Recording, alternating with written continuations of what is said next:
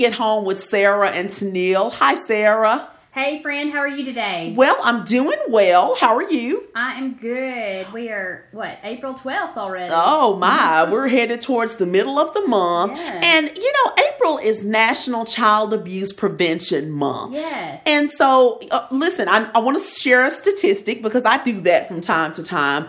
According to the CDC, at least 1 in 7 children has experienced child abuse and or neglect in the past year. Now, this is likely an underestimate because we know COVID-19, we heard the stories about how, being in lockdown and all these types of things that cases of abuse have increased. Unfortunately. And they are probably underreported. Right. So let me give you another statistic. In 2019, the CDC says that 1,840 children died of abuse and neglect in the United States. Well, one's too many. Yeah, but these are not statistics that we like. No. So, and we talk about child abuse, you think about obvious physical abuse. Right. But there's another side to abuse. And so we called in someone to kind of help support us in this discussion. We have with us Megan Gaylord. She's the program supervisor for Youth Village's Specialized Crisis Program. Hi, Megan. Hi. How are you today?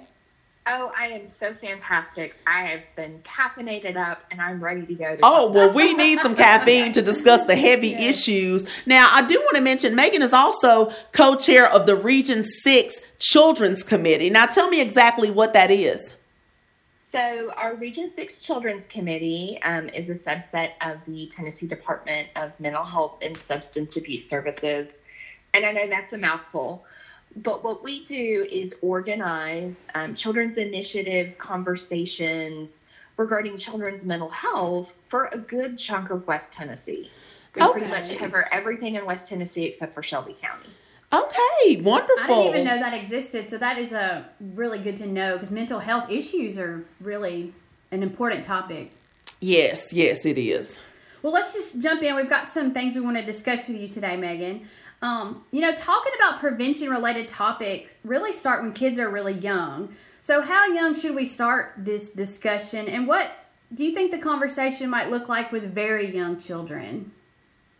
So it starts with identifying what parts of your body that you have.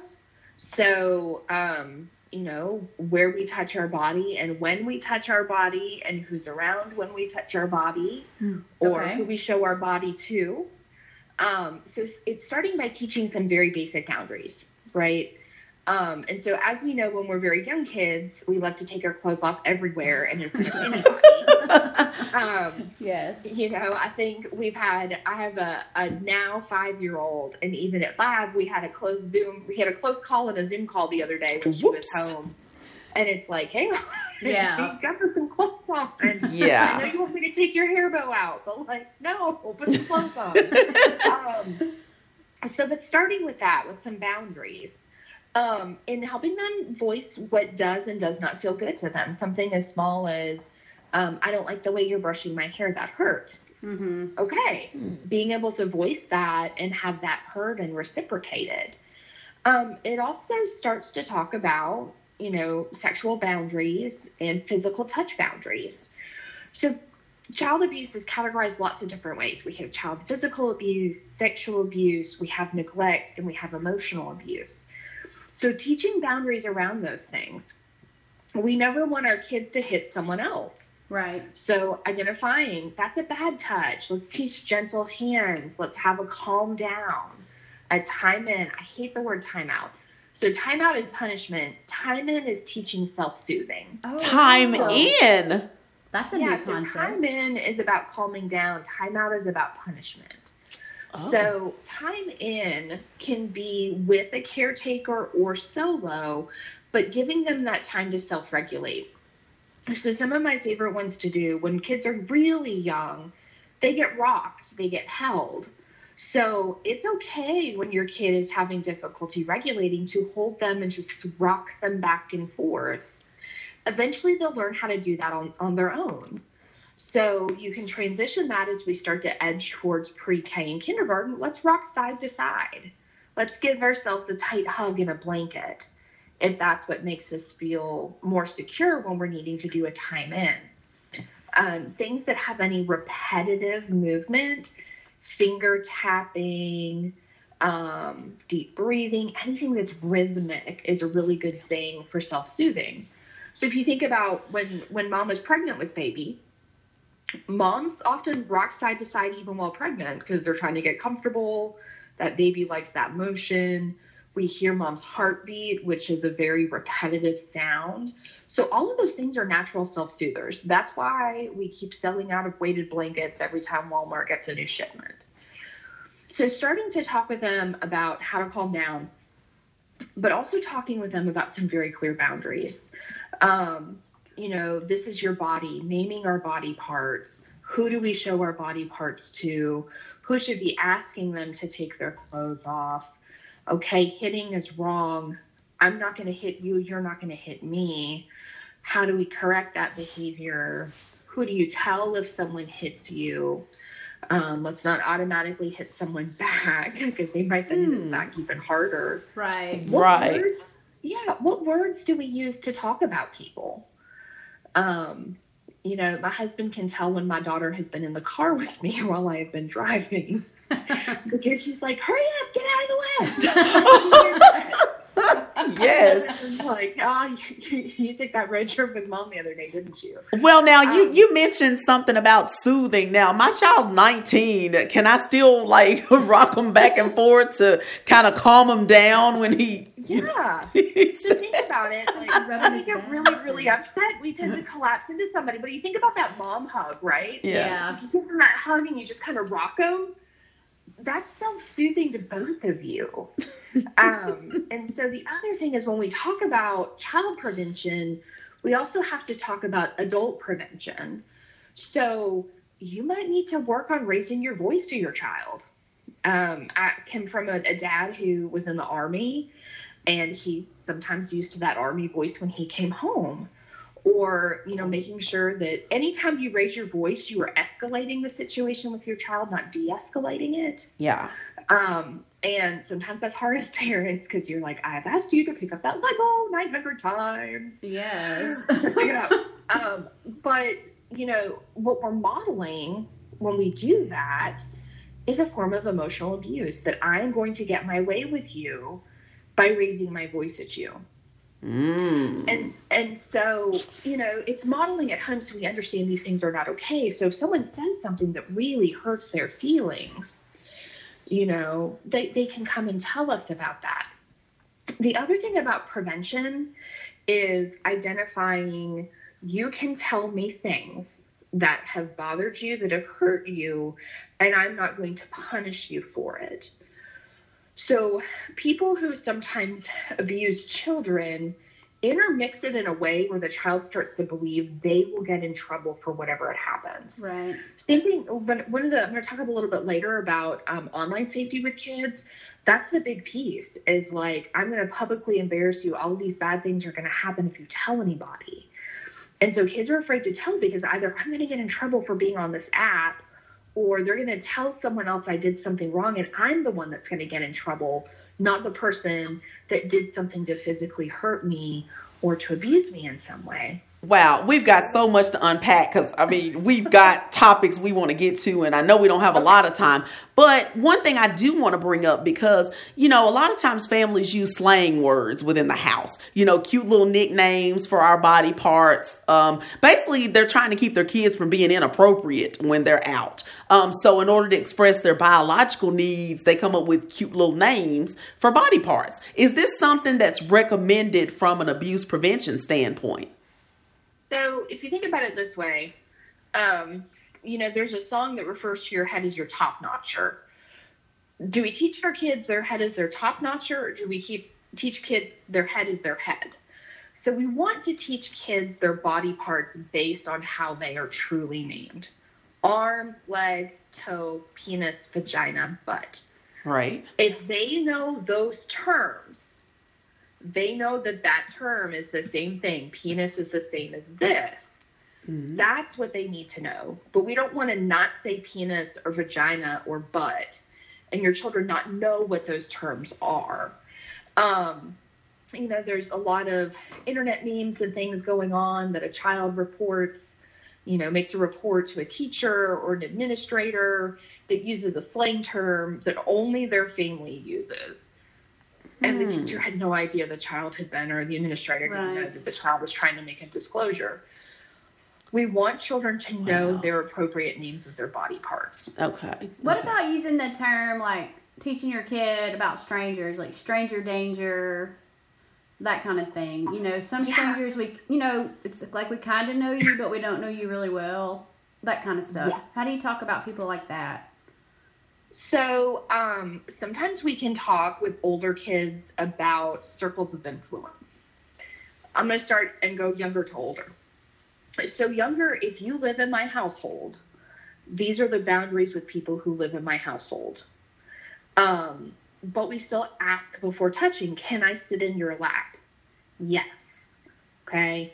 Because even mommy or daddy or caretaker might not want to be touched right then. They might have had a long day and the last thing they want is someone climbing on them. So teaching them that we ask before touching. But maybe it's the family acquaintance that comes over. I have a very outgoing, gregarious child who likes to love everybody. But teaching them that we ask before touching, ask before hugging, because maybe that person had a flare-up of shingles and it's going to hurt if you touch them. Or, things like that. So teaching them that boundary. Now, when it comes to complete strangers, it is okay to greet them with a smile and a wave, but you're not going to tell them, this is my full name, this is my address and my phone number, that person over there is my mommy, Megan. But teaching them that boundary. So what we know about child abuse is the majority of the time it is done with someone who is known to the child. So either someone who is already in that child's circle of influence or someone who has introduced themselves into the child's circle of influence.